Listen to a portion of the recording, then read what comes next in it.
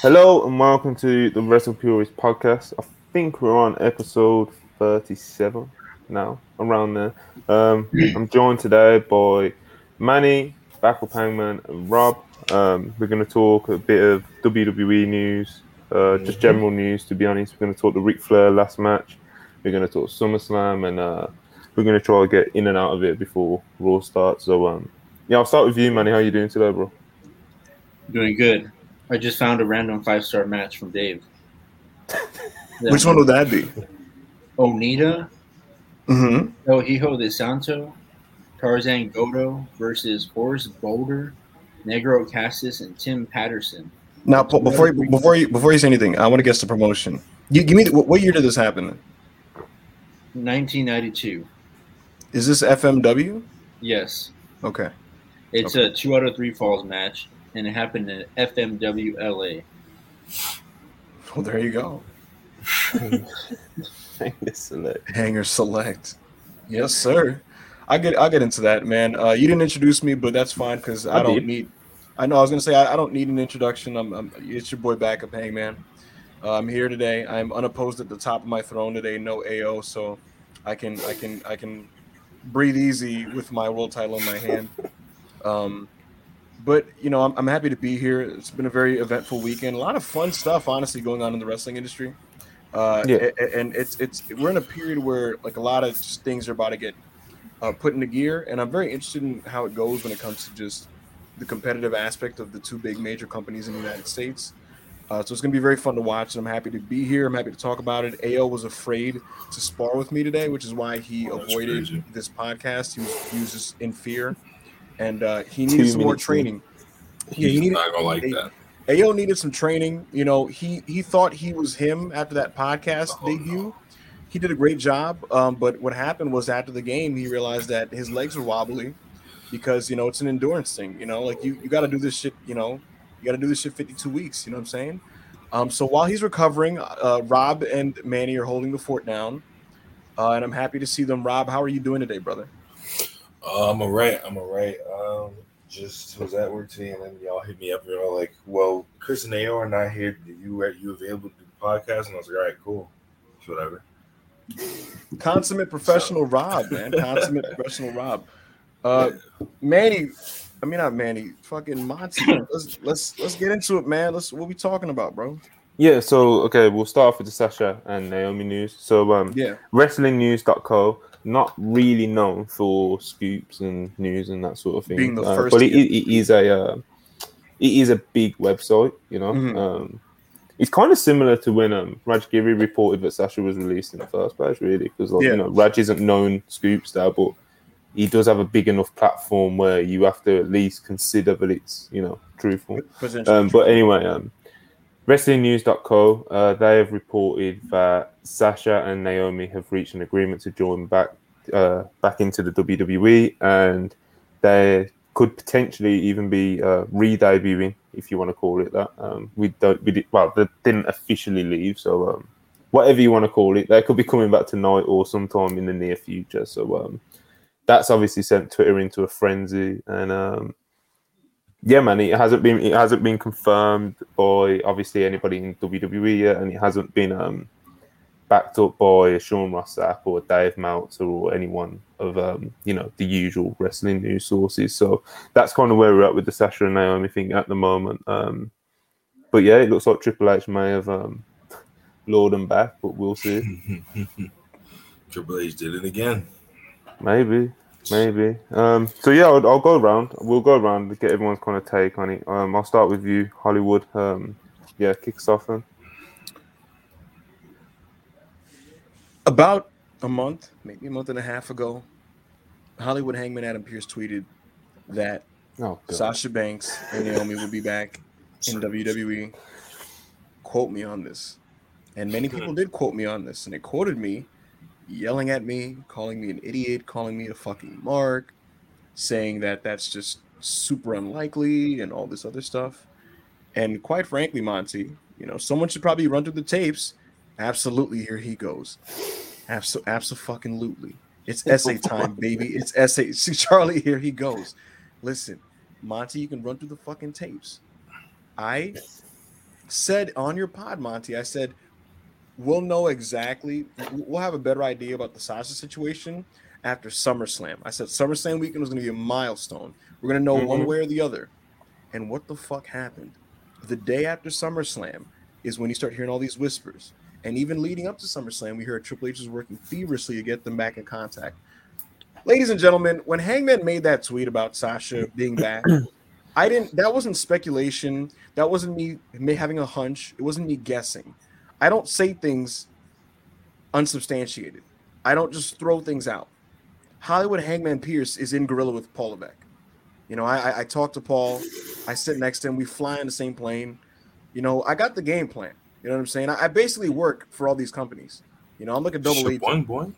And so when I tell you something, I'm like kind of giving you guys a wink, nudge. I'm trying to let y'all niggas know what's going on.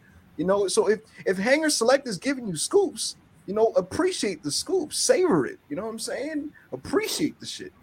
So anyway, with that, all that out of the way, of course, Stephen A. Smith, damn right, absolutely. If you keep going the same route, Stephen A., you're gonna hurt your shoulder. My shoulder's already. I have a partially torn labrum, but anyway, yeah, no, I seriously do. You know, I'd like some well wishes in the chat, honestly, for Hangman Adam Pierce with my physical injury. But seriously, man, was there any real doubt? I know a lot of people were hoping that Sasha would leave. Personally, I was too, especially when Vince was still around. I didn't want her to come back because of just how they treated her and how they just don't value just the full extent of how great she is. You know what I mean?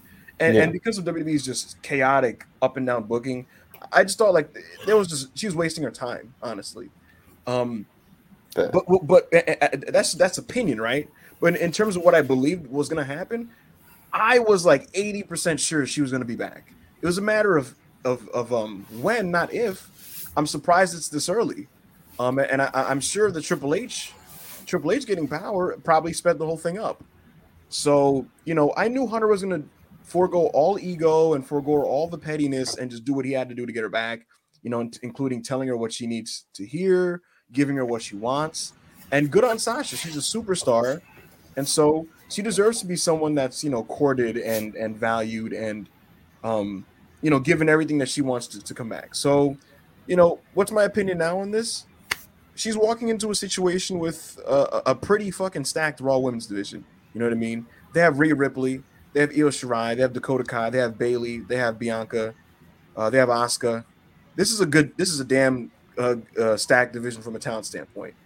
Yeah. And you'd figure Triple H, especially coming off what he was doing in NXT in the last year or two, this is a guy who's really going to focus on the women's division compared to like what Bruce was doing, him and Johnny Ace with the borderline diva shit we've gotten. So, you know, it's a cause for optimism, quite frankly. I think it's fair to say like this is a very optimistic thing for the WWE, and I'm looking forward to seeing what comes of this. So that's my opinion. It does feel like it's a you know, we can kind of speculate and try to pick out little details that Triple H has, you know, brought to the table since coming back into power, we'll call it. Yeah. And I guess the main one, especially if this one is true, is making a statement with the women's division. You know, bringing Dakota back after she was released, giving Io Shirai what she wanted by promoting her up to the main roster. Obviously, having Bayley debut because, you know, she was kind of just sitting there for weeks. Bringing also all three of those back at SummerSlam was obviously a big statement in itself. And, you know, if Triple H, definitely, whoever it is who's made the calls. It was fantasy fever dream booking. You know what I mean? Like, yeah, I thought it was going to stop at Bayley, and then he was like, nah, Dakota Kai too, and then fucking Io Shirai. It was very much Tony Khan-esque, dare I say. You know, it was definitely, like I said, it was definitely a statement. Yeah. Manny shaking his head. Manny shaking his head. Hey, Manny go run out the TK tapes. He's like, man, how does he do this? How's he a better booker than me? Yeah, listen, that angle, you know, being media friendly, being the babyface on social media, you know, it's a successful playbook. I think if there's anything that WWE should emulate from AEW, it's the fact that we need to stop being a heel promotion. Oh, yeah, definitely. That's so dead in this it's awful. It's awful. If you change the narrative and have goodwill surrounding your promotion and your booker, and set the stage up for people to kind of basically look at your product and go, hey, but I trust Triple H and I believe in Triple H the way they do with Tony Khan. That's a benefit to your product, because even when bad things happen, you'll get the benefit of the doubt. That's the benefit of being a babyface promotion. You could if bad things happen on Raw tonight, people will just say, hey, Rome wasn't built in a day. It's going to take time. I believe in Triple H. You got to undo all the Vinceness, and it's going to take some time. And you know how you get that? Goodwill, good fucking will. Triple H has goodwill built from NXT. And so it's important to not be a heel promotion, and I think that's going to be his biggest asset in the coming weeks when it comes to just rehabilitating this awful product. Yeah. Rob, have you got any hot takes on the whole Sasha and Naomi potentially coming back situation? I mean, I am an AEW fan. I'm a fan of both, really. I just enjoy wrestling. It's just not that big a deal to me. I know that's like weird. It's just like, well, everybody wanted to go to AEW. Everybody wanted her, like Sasha, to go to Japan. It's just like, at the end of the day, at some point, you knew they were coming back, and it was going to take Vince being out of power to come back because of what him and Ace and them did to her and Naomi. So I'm not surprised. I knew at some point we had to be real with ourselves and stop being in denial and realize it was coming. So, Fez, it is a kind of a perfect storm of events. Like they were done, and then a lot of the people that led to their frustration are just not there. Like Johnny Ace is not there.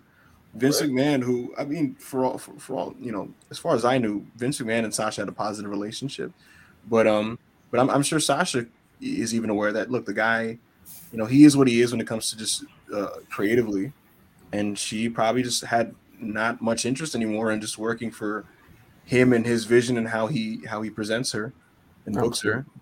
So. Everybody's watching these shows, and we'll get into it with SummerSlam, but the wrestling world was obviously, they had their eyes on the show, if nothing else, but just to see, like, this is the industry that they're in, and it's like, does this place, are they going to indicate that there's a spot for me? You know what I mean? Like, I'm sure there's a lot of former Triple H guys, former NXT guys, even people just that are signed to contracts. They're probably keeping an eye on, like, okay, what does this new regime mean for a talent that does what I do? Because WWE, for the last few years, the reality was very clear. If you're an independent style talent, AEW is your spot. If you are a sports entertainer, even though it's a cliche, but an athlete, WWE is your spot. And so it's almost like if you're, let's say, a Blake Christian type of person, there's no point in even attempting to go to WWE. You know what I mean?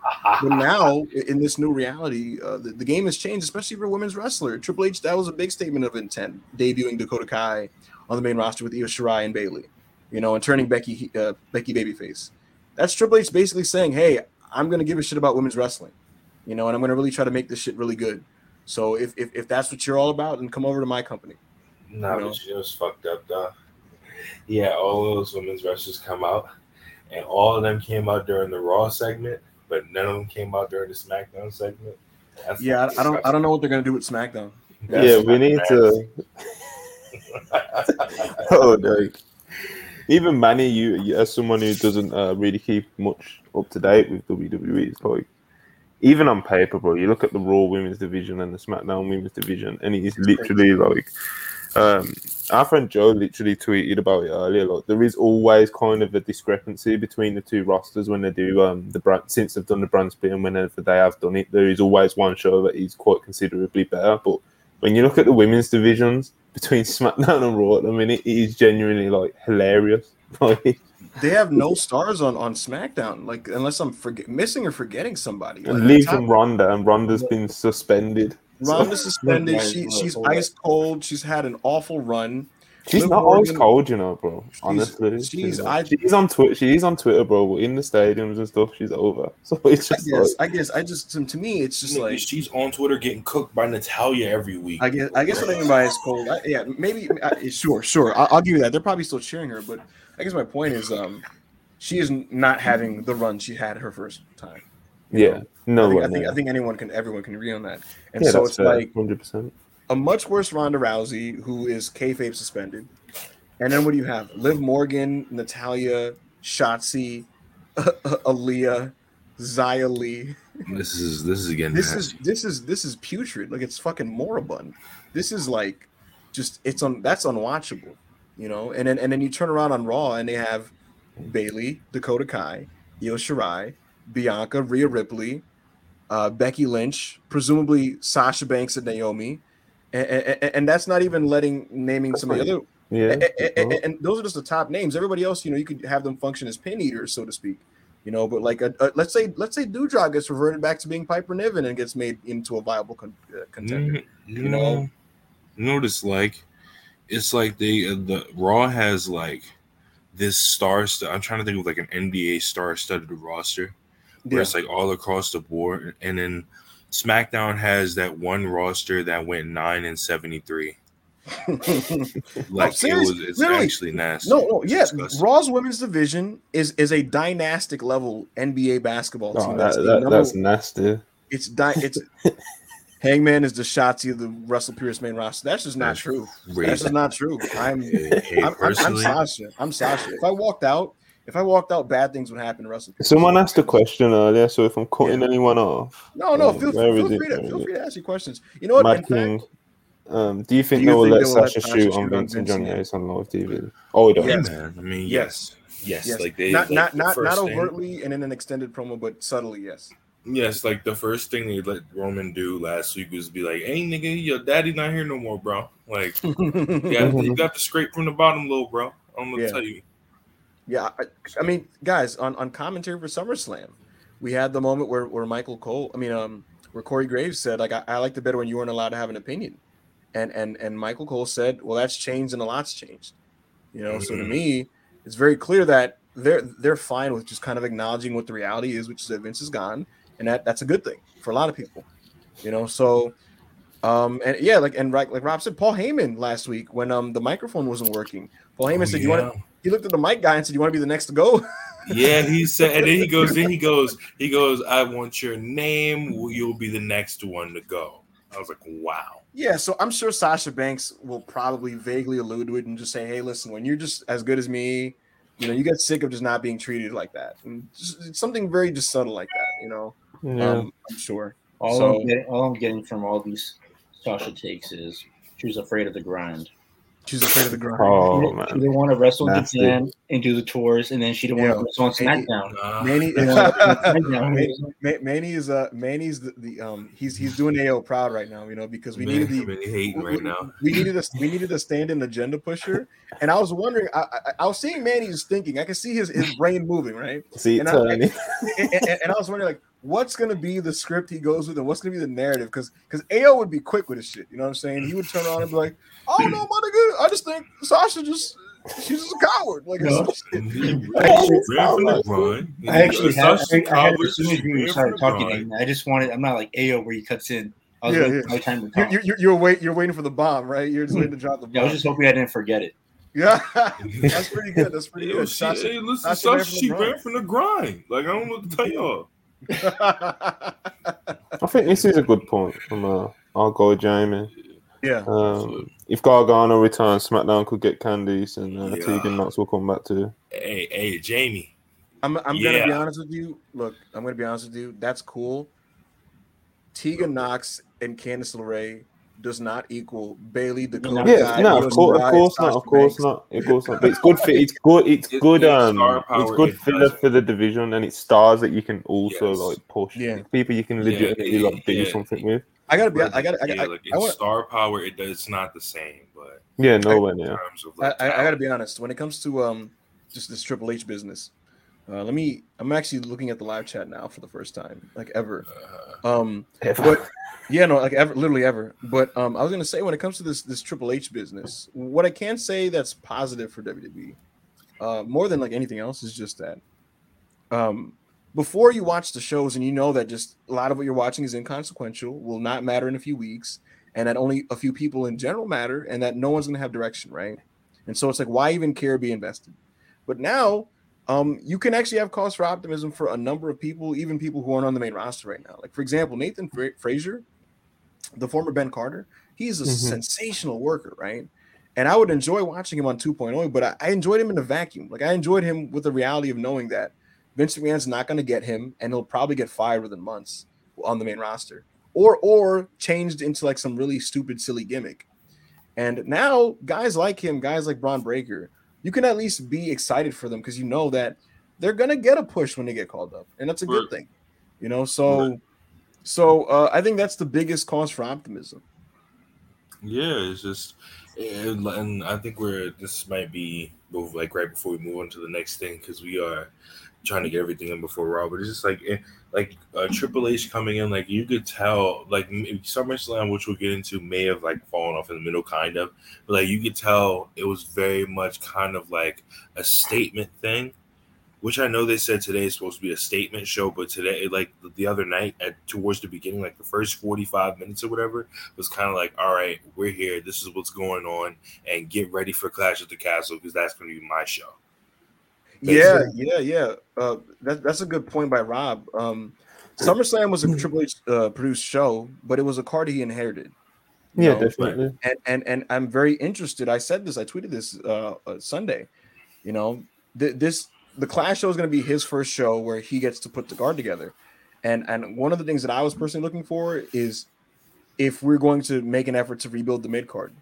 And, you know, like celebrity matches can be fun at big four shows, but I think for a lot of these majors, like for a lot of these shows going forward, if we replace a lot of those things with just matches that matter for mid card talents and, you know, making the US title matter and the IC title, and we're already seeing those steps taken because tonight there's going to be 2 triple threat matches in a mini tournament to decide the number one contender for the United States Championship, you know, and one of them looks to be a very good match. Actually, it's Ciampa, Chad Gable, and Dolph Ziggler.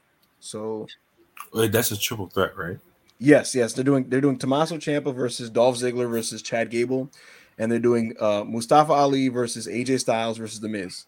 The winner of these, God. Oh my! Why do you have to put the fuck? AJ Styles and The Miz. Yeah.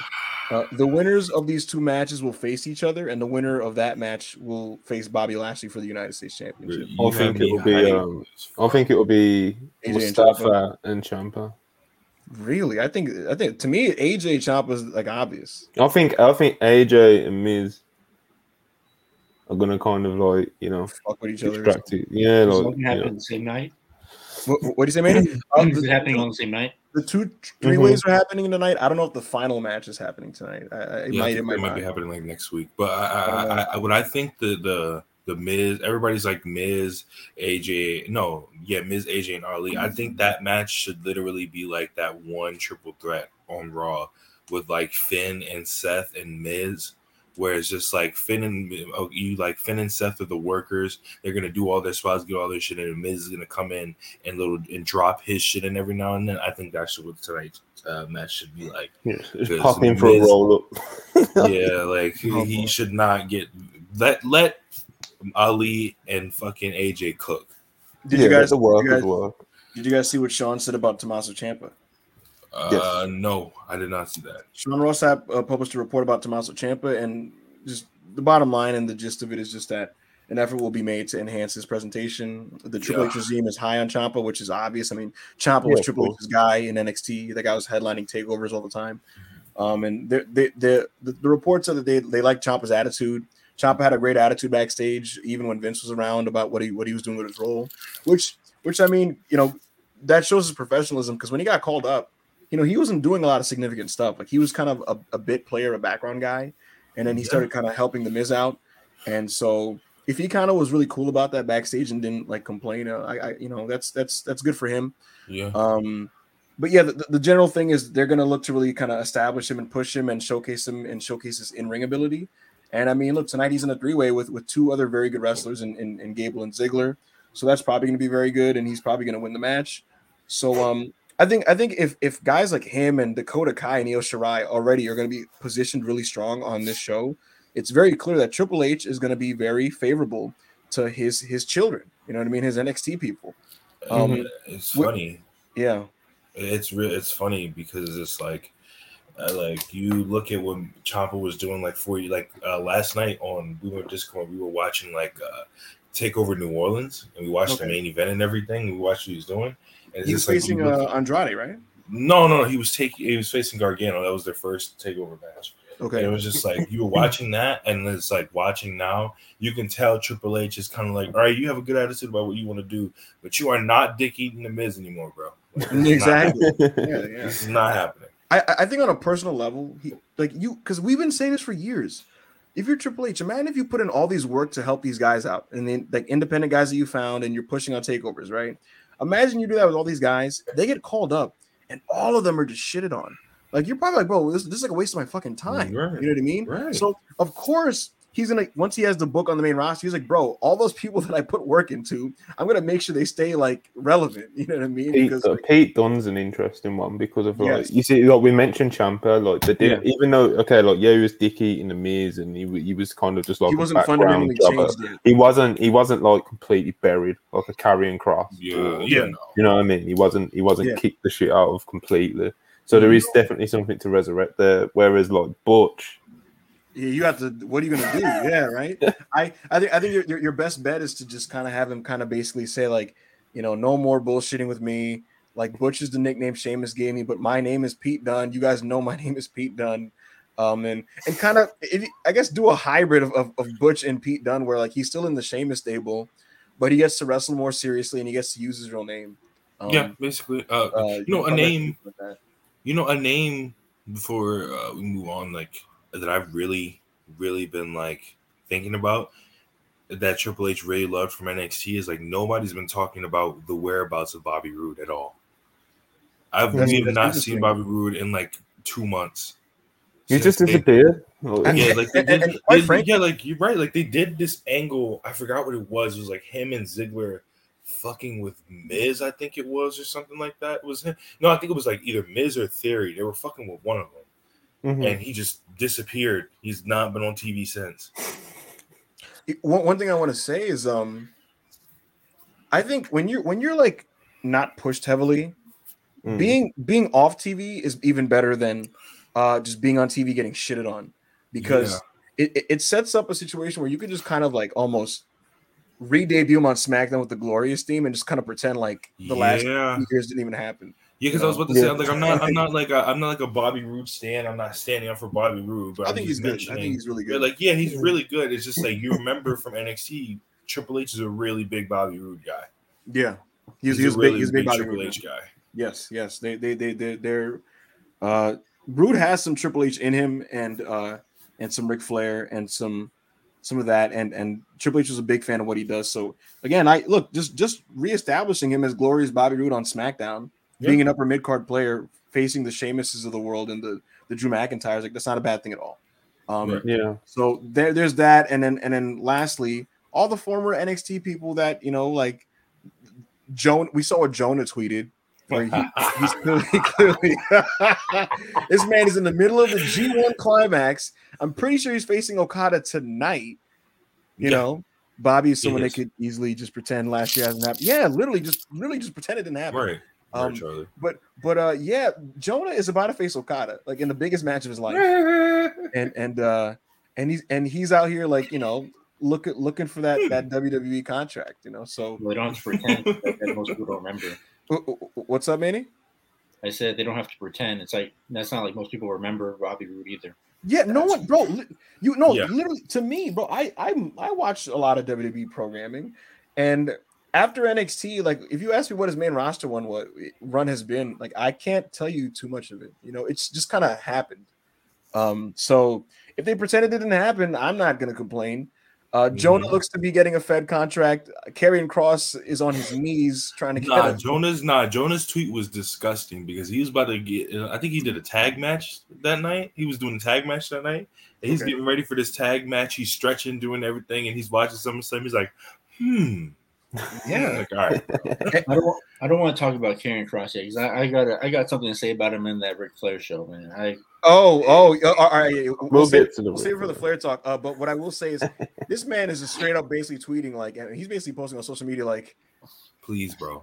that man is like, you guys want me in WWE? TikTok. It's like, Listen, TikTok. you can't blame the man. no, I'm not gonna blame him. That's the biggest push. That's the most. Yeah, the push that he got off Triple H compared to what he got on the main roster and compared to what he's got since he's been released. He's in like, CYN. He's in CYN. Yeah. So and CYN, team I'd be doing the same. You know what's funny? He's continuously twerking for CYN, but the funny part is CYN is literally supposed to be anti-WWE. It's literally supposed to be anti-established. It is what it is. Quite frankly, Monty, I think Hunter should just give Braun Strowman his job back and close that promotion down. Yeah. It is what I just like. But yeah, what do you guys want to get into first? The Flair show or SummerSlam? It doesn't really Flair. We'll do Flair because Yeah. we've killed money for like the past 30 minutes. Manny, what stood out to you in the undercard of the Flair match before we get to the main event? That stupid Karrion Kross and David Boy Smith match. Let's talk about it, bro. What's up, man? What's up? It was like It was fine. It was just so lifeless. And then they did like a Japanese heat up spot where they know so Germans. Yeah. So no intensity. The crowd didn't give a fuck. They were just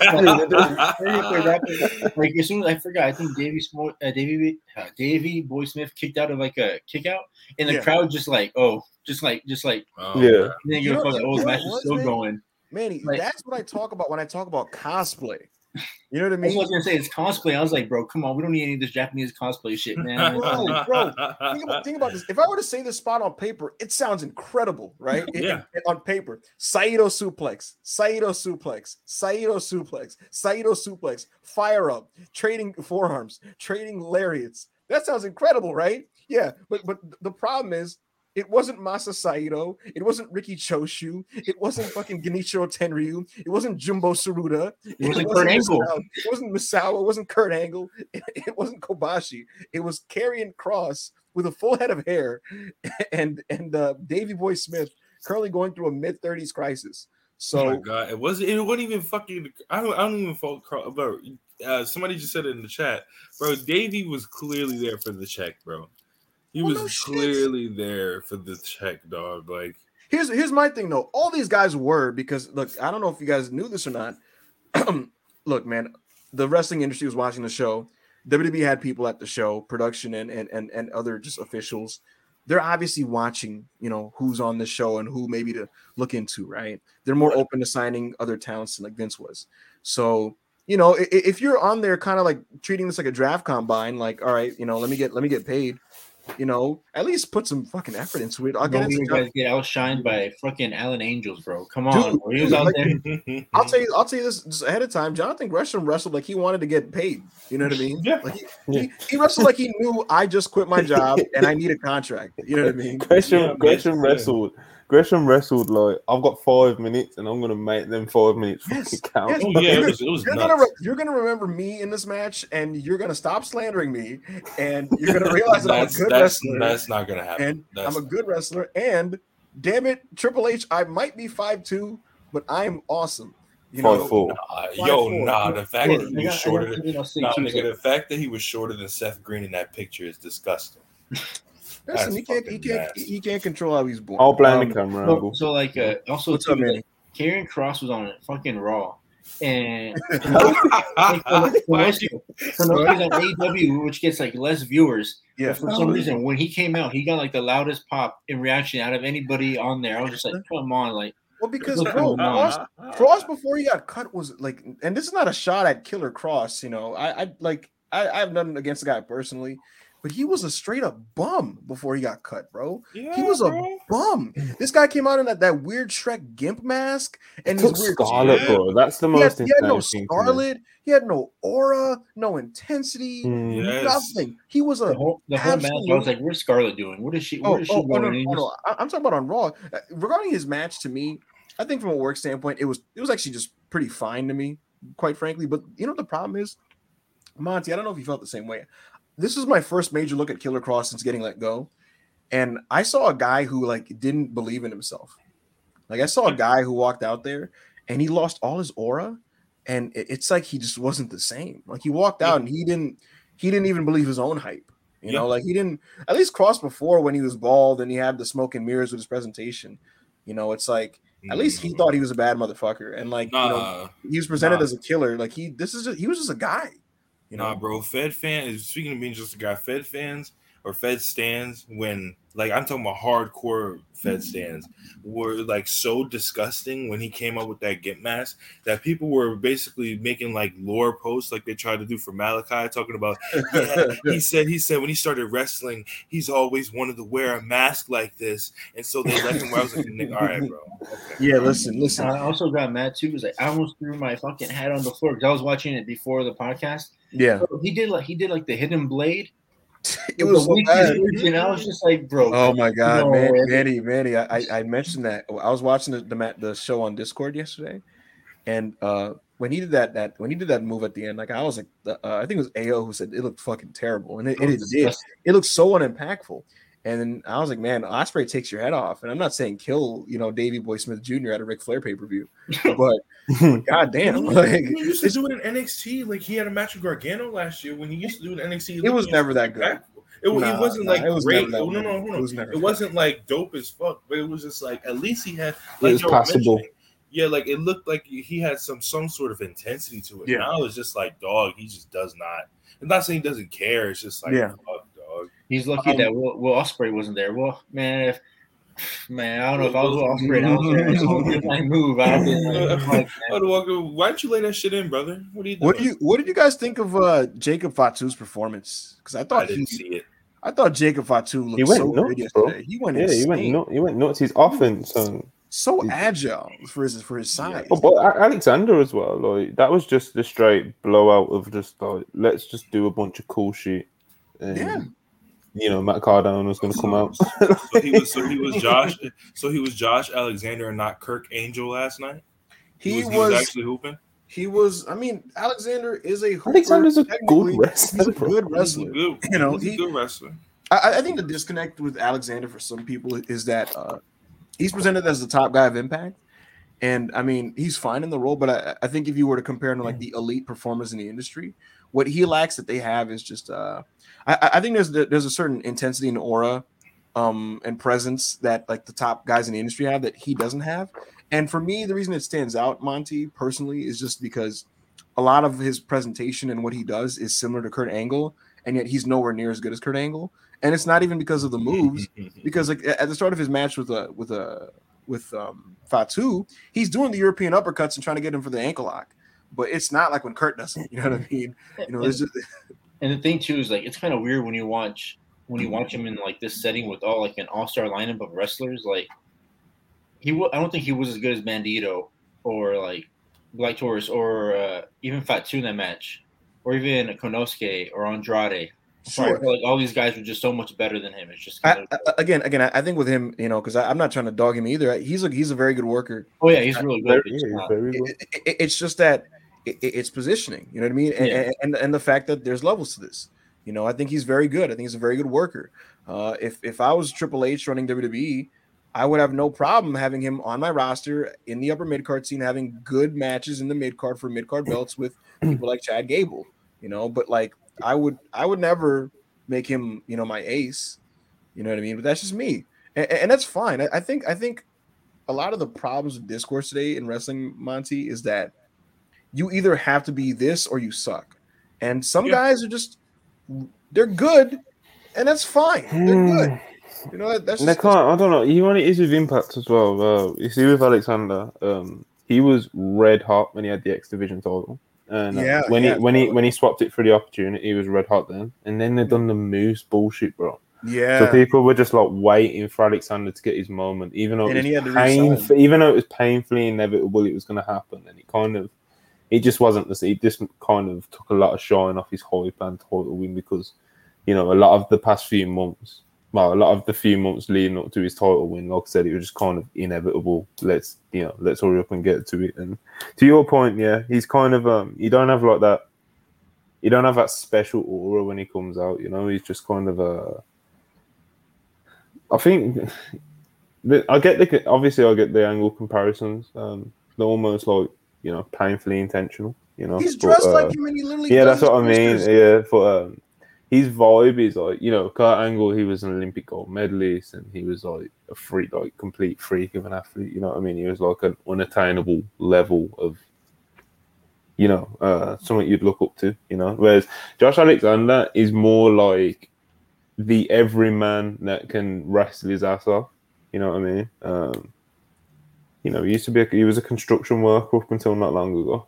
Like, do you know what I mean? Like, he's very like, he's just kind of like, I don't want to say just the guy because like when we use that term in wrestling, it means that we think he's like a mid card or whatever. But I mean, as in like, he just seems like a genuine cool guy, and there's no like special appeal about him. I just think his offense has like no urgency. Like compared to Fatu, like Fatu felt like he was just trying to take his head off throughout the match, and then like Alexander just was like just going through the motions. Even when he had the ankle lock before he got cut off, he was just like holding it there. Well, that's what I'm saying. Again, because I haven't watched Kurt Angle matches until I haven't watched Kurt Angle matches back until a few months ago when I was doing my Mania review series. But prior to that, like I'm watching Alexander and it's fine. But then when you watch Kurt Angle put someone in the ankle lock and sweat is flying off his head and he's screaming at the top of his lungs and he's pulling the straps down and he's telling you to tap out, you son of a bitch.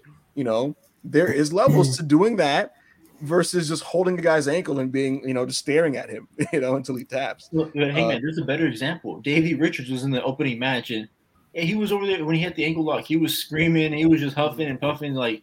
Davey Richards is one of the great of the generation. So yeah. I it's kind of funny.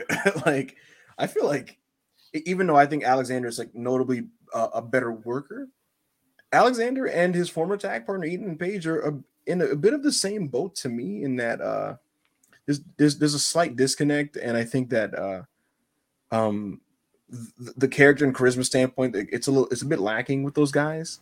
And it's the reason why I don't, put them higher than maybe other people would. So it's just interesting. This is interesting. But speaking of the Flair undercard, we won't go through every single match because what's the point? I guess when we've got limited time anyway. It was a good undercard though.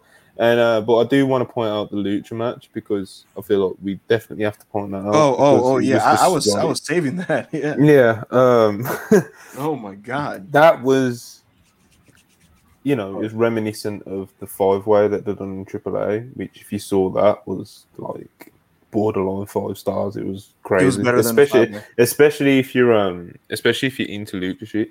You know what I mean?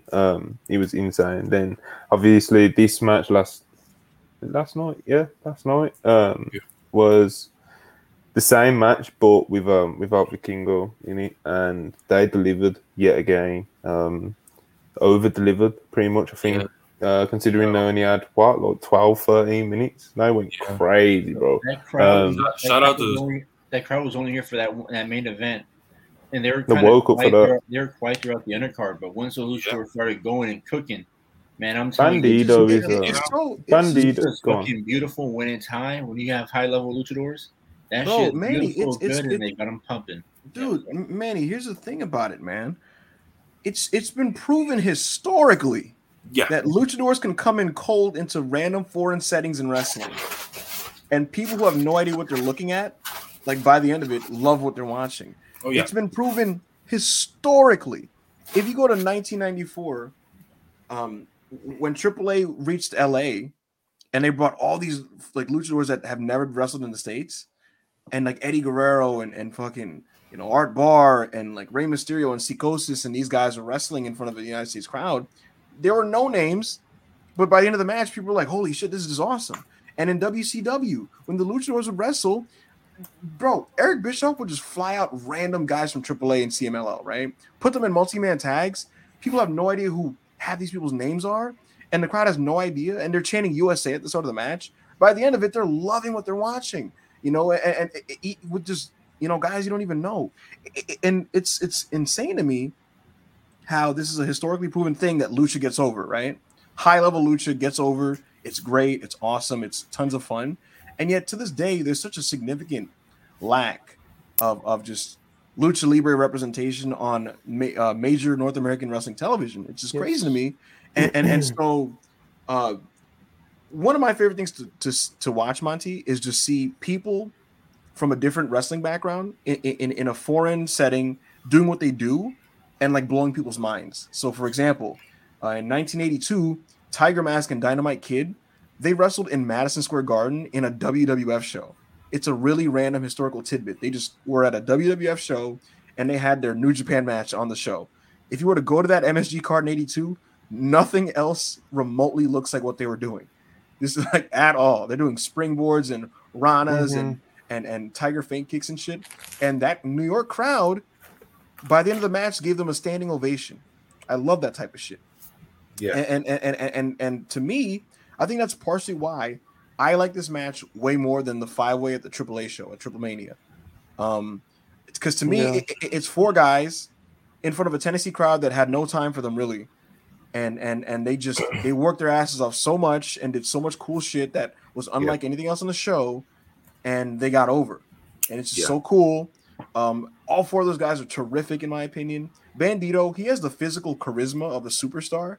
Like, it's not just like, to me, you know, I value Bandito just as much as everybody else does, but it's not even his wrestling, because he's as good as like the top luchadors, but it's just his presence. Like, I think he has the body language and the gesturing of a superstar to me. So kudos to all 4 of those guys. That match is terrific. I'm probably going to rewatch it when I get a chance. And they should all be on television, quite frankly. If Tony Khan and or Paul Levesque are not jumping for Bandito, then something's wrong. Yeah. So, you know, just my hats are off to them, and they're what made this show worth watching before the main event came on. Yeah. If you, I mean, I haven't really like told everybody this, but if you know me, like especially with what we talked about in the group chat earlier, my number one and number 2 favorite styles of wrestling is like Puro, number 1, and like number 2 is Lucha. So I'm like watching these guys go out there in this random Nashville show, like Hangman just said. Nobody wants to see any of these other matches. Like, they're cool with fine with the other matches, but they're really ready for Flair, obviously. But it's like, dog, the more flips they did, the more insane spots they did, the crazier Bandito went, the crazier Phoenix went, the crazier all of them, even fucking Torres, which we'll get into Torres in a second. But the crazier each and every single one of them went, the louder the crowd got. Bro, and shout out to like, speaking of Torres. Where did Rob go? Mike cut out talking about Torres. Rob, you got cooked. Manny, what did you think of the 4-way just overall? And you know, I'm sure it was right up your alley, right? Yeah, it was fucking awesome. Like, if I don't know what you have to do to get Torres, I know it was weird because they had a Laredo Kid for a while, AEW. They never signed him. And he went to Impact, and he was just like, now he's in Impact with Torres losing all the time and being like on their pre-show, which is insane to me. Mind you, the Impact, the last I think Impact pay-per-view they had, I think it was Laredo Kid and Torres in the pre-show. That match was awesome. That match was sensational, and it's a pre-show match, and it's like whatever. That's just crazy to me. Damn. Oh man, Rob, no, Rob. I don't know who was there representing AEW. Maybe it was Tony Schiavone. I don't know, because Tony Schiavone was kind of weird that night too, because he wasn't really like in his usual AEW form, popping for everything. No, Tony was he was being the full leader, play-by-play on commentary, which is his old role. But in AEW, he's more of a passenger that just kind of watches the show and like reacts. Yeah. So, hopefully he just like convinces them all to get in, like those luchadors to get in there, because they already have Ray Phoenix underneath their contract, so you don't have to worry about Ray Phoenix. But the other 3, I would try to snatch them away instantly. Welcome back, Rob. And then someone that we know, Hangman, kind of like, made me more positive that we might see Bandito. So I don't know. Yeah, look, man, I don't. All I was saying was just like, shout out to Bandito, if y'all can hear me. Shout out to Torres for saving Bandito's life. He was like 5 seconds away from landing on Paralyzed. 5 seconds. head. Like 5 millimeters, bro. Yeah, That's close. Literally, it was the nasty. It would have been nastier than the Hayabusa incident. It would have been really bad. Terrible. What else? Just shout out to all 4 of those guys. I think 4 of those guys in general. It was just like, man, Tony, stop playing, bro. Tony, listen, it's not even like slandering nobody, bro. The fact that you watched that ROH main event at Supercard of Honor and said, let me sign one of these guys and not both of these guys is nasty business. We need Bandito in AEW. It makes me wonder if maybe Bandito is like what if Tony did offer him and Bandito for whatever reason didn't want to sign. No, he said recently, bro. He said recently. He said it was basically he didn't sign with like the Bucks and Omega etc. after All In because what was it? It was something. I think he wanted to stay with Ring of Honor and like be loyal to Ring of Honor sort of thing. I think it was something like that anyway. Then, then like he was like, you know, if AEW wants me, he wants to be there. Yes. Like if AEW wants him, no, he wants to be there. So, So I genuinely don't think if they would have offered him, he would have said no. Okay, what's up, Manny? No. So Heyman freaking scared me last week when he was doing that Triple H propaganda. Oh I can look. Hanger Select can report to you that Triple H likes Bandito. Bro, Bandit, of course he does. Bro, let's be honest. Who doesn't? That's like obvious. That could be like we're back in for the indie guys sort of signing. Yeah, but then like we can expect. Go ahead.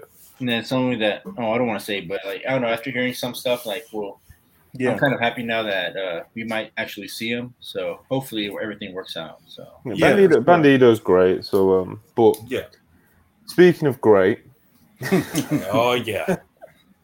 Let's talk about this main event, man. Here we go. So Ric Flair's last match. Ric Flair teamed up with his son-in-law Andrade El Idolo, and he faced Jeff Jarrett, Jay Lethal, in a match that I'm being honest, man. Like I still haven't like processed it properly. And I've watched it 2.5 times now. I want to interrupt you. I did love it, but I want to interrupt you to give a shout out to Anna in the chat. Our beloved Anna is in the chat, and she said, "Let me open this back up." Anna said, "I'm afraid of WWE hiring Bandito and changing his name to Thief so that the fans can pronounce it."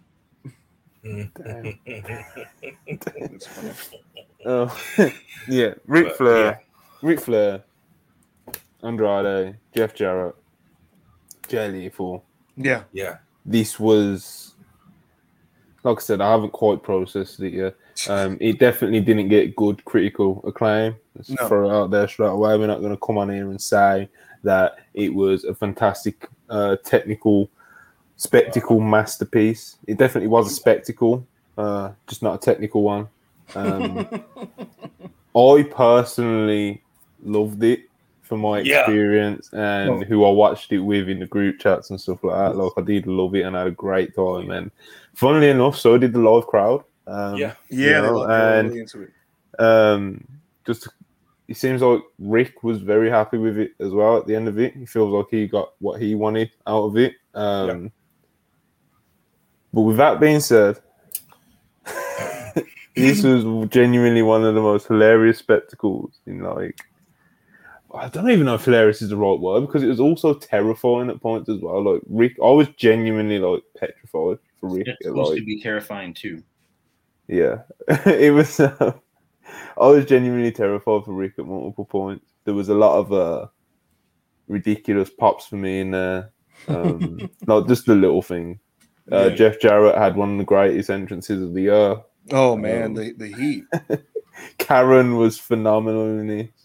Terrific valet work. Andrade was like, God. He had to play his role in the sense that he couldn't just go in there and just fucking go crazy. You know, he was Ric Flair's partner and he played that role. He had to hold it together. The Raw plans came out today. Yeah, the Raw plans always come up real good. Yeah, but they so I want to say the triple threat. The winners are facing each other tonight, so it's all happening in one night. Yeah, you know that reminds me of Monty and Rob. Do you guys remember the Raw after the 2016 draft? Yep. When Finn Balor, the goal of that show was to get Finn Balor over, do the 2 4-ways, get Finn Balor to pin Roman clean, and establish him as the next number 1 contender. And that show is very much a statement show that indicated the new era and all that type of stuff. Right. That's kind of what the show was feeling like on paper. Absolutely. Yeah. Bro, forget all this Raw. I want to talk about Ric Flair. Bro, we talking about Ric Flair. We've got 13 minutes. Yeah, we're gonna spend 2 minutes probably talking about SummerSlam because that's in the title. Yeah, I want to talk about Ric Flair, and Jeff Jarrett, Karen Angle, Andrade. Jay Lethal was okay. He done his job in there. He held it together. This is my time. I ain't having this Raw talk coming up. What we doing, bro? What are we doing? Go ahead, you think we ever get these fucking? You think we ever get these moments? We don't get them.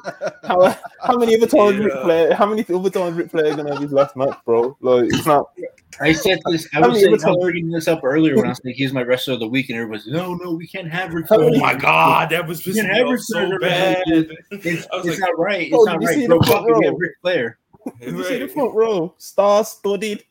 You don't get that in wrestling no more. That was crazy. No more, bro. Where do you see Undertaker show up at a show anywhere? I can't lie. Taker was looking saucy as fuck ringside, just chilling with his bandana, backwards hat, sunglasses. His whole MAGA fit on, baby. His whole MAGA fit on. He had the whole biker outfit. I before I even get to my thoughts on the match, it killed me because when Rick was ringside by the barricade fighting with Jarrett, like you could see Taker's face in a certain angle. Bro. What's up? He faked the heart attack. Yeah, we'll get into that. Yo, that was like, oh. You know what? Jesus Christ, bro! This was something. This was like this guy. He faked the heart attack, guys. This man bladed, right?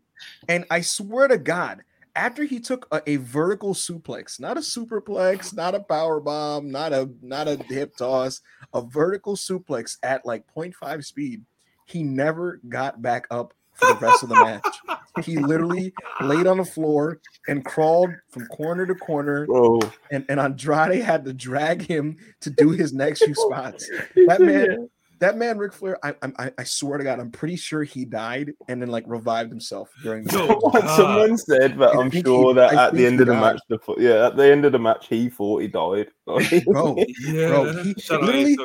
he was knocked out, right? And Andrade has the brass knuckles, and he's like, Rick, wake up! That was so terrifying.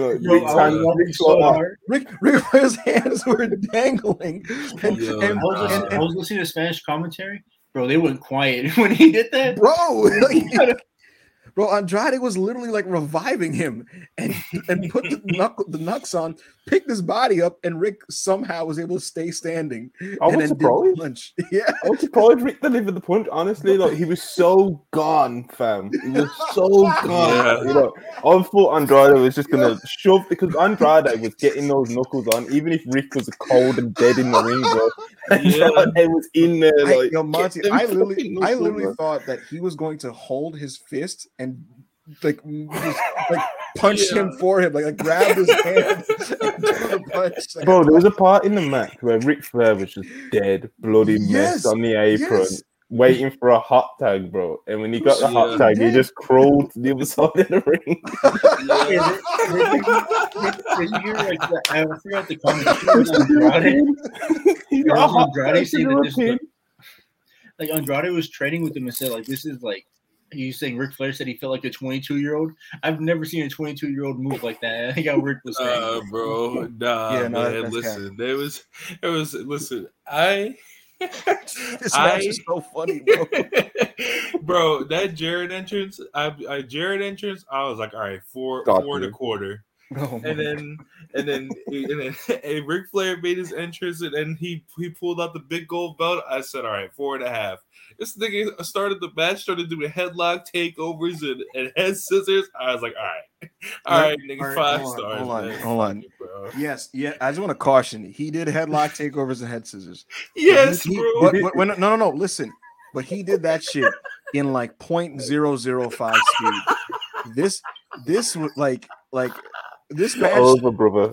I don't know. Over in the building. I don't know what to rate this match. I don't even know. I'm not giving it a rating, but what I will say is Ric Flair was horrible.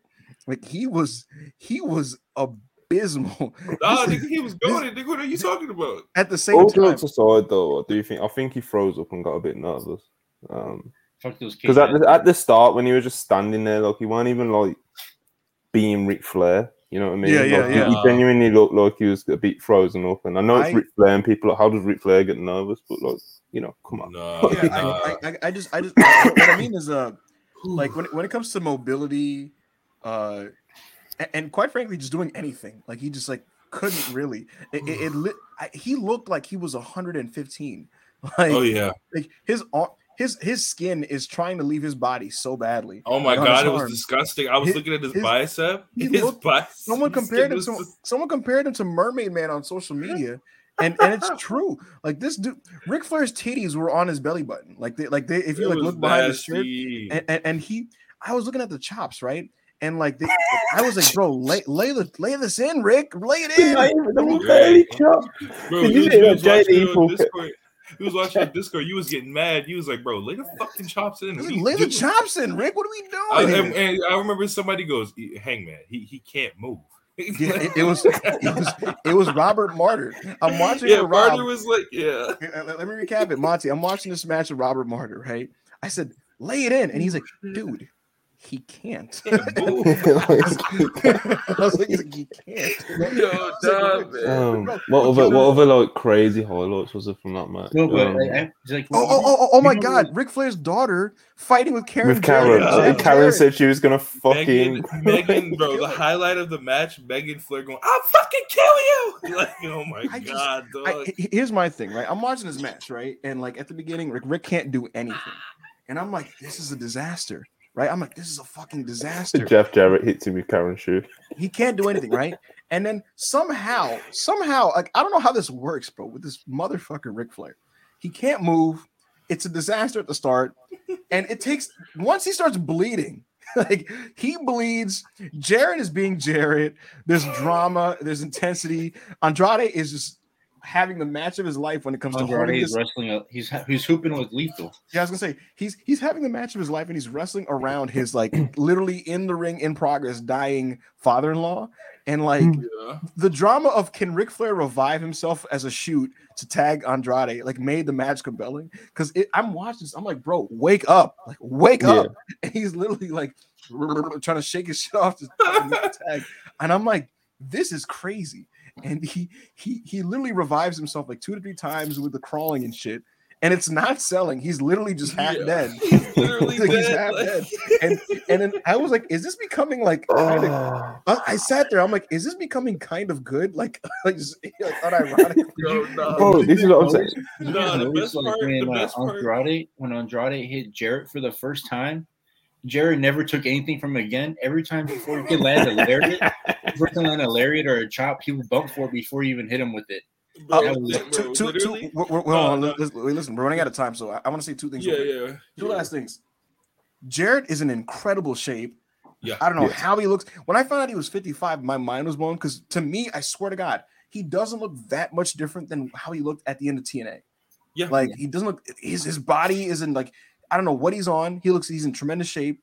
Andrade, God bless this guy. This guy held this match together, in my opinion. Jarrett was the wise one. He was a veteran. He wrestled a very smart match. Lethal was just there. Andrade to me, just with his athleticism and his passion and just what he did. I think this is like, even though this is not one of his best matches of all time ever at all, but it's one of his most memorable performances, in my opinion. Yeah. And a very important wrestling effort for him. And I'm actually really just happy for him and proud of him. Him just literally like bringing his father-in-law back to life to do the finish. And then Ric Flair, like not even being able to sit up to do the figure 4 and pinning himself is so funny. I I don't know what I'd rate this. I don't even know how I feel about it. All I know is that it was an experience that I watched and I won't forget. So, all I want to say about the event as a whole is that I would actually like to see more Conrad Thompson, Jim Crockett Promotions branded wrestling shows with good wrestlers on it. That's not happening. It should though. It made pause. Not with Rick. No, bro. The Conrad Crockett thing, bro. Do it. No, I wouldn't like it. I enjoyed the show, but trust me, bro, that's not happening. But Monty, here's the thing. Here's my thing. You've got 3 minutes. Okay. Here's my thing. We don't get PWG streaming. You know what I mean? So it's like, and GCW is not good. So it's like, where else am I gonna get these shows where I can just watch it and it's like just wrestlers from around the United States, just having matches. You know what I mean? So I wouldn't be opposed to it. Before we move on, we can't forget how good the punches were in this match. Jeff Jarrett's punches were Jeff Jarrett's one of the best. Top 5 punches ever.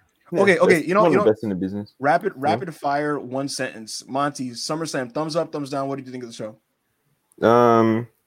Thumbs up, I guess, but not a dramatic thumbs up. The main event was incredible. Brock and Roman actually delivered a good match for once, which is, good stuff. Yeah. Usos, Street Profits, unfortunately didn't deliver to the expectation level or even to the level of their, previous match at Money in the Bank. Yeah. Well, obviously the Bayley Dakota thing was incredible. Bianca and Becky had a great match. Logan Paul looked spectacular. Oh my god. What else is there? Liv versus Ronda had a really stupid fucking finish, but at least Ronda's heel now, I guess. But like I said, the finish was ridiculously stupid, and this is a very long stance, Monty. But yeah, go. Rob, SummerSlam, thumbs up, thumbs down. Thoughts on the show? SummerSlam, thumbs up. It was a good show. Some bad parts, but it was a good show. I thought, Manny, did you watch the show? A tractor. You saw the tractor. Oh, yeah. Listen, Brock Lesnar's awesome. That tractor spot is awesome. That main event was a lot of fun. It was absolutely absurd. But absurdity is what I want out of WWE, quite frankly. Big spectacle. I like the show. I thought the aesthetic was really cool. I love outdoor wrestling stadium shows. I like the energy of those shows. Hour one to me was like flat out great in my opinion because the women's match was good. Mm-hmm. The angle after the match was terrific. And Logan Paul like blew my mind with his performance. That might have been one of the best Miz matches I've ever seen. Outside of that, I thought the undercard was just like kind of fine. It was just that's the best word I could use is fine. The Usos match under delivered. The live stuff sucked, and the main event was fun. Overall, I would say my feelings on the show is positive. I'd give it a thumbs up as well. And I'm looking forward to Monday Night Raw, actually, which is starting right now. So like, subscribe, and peace. Exactly.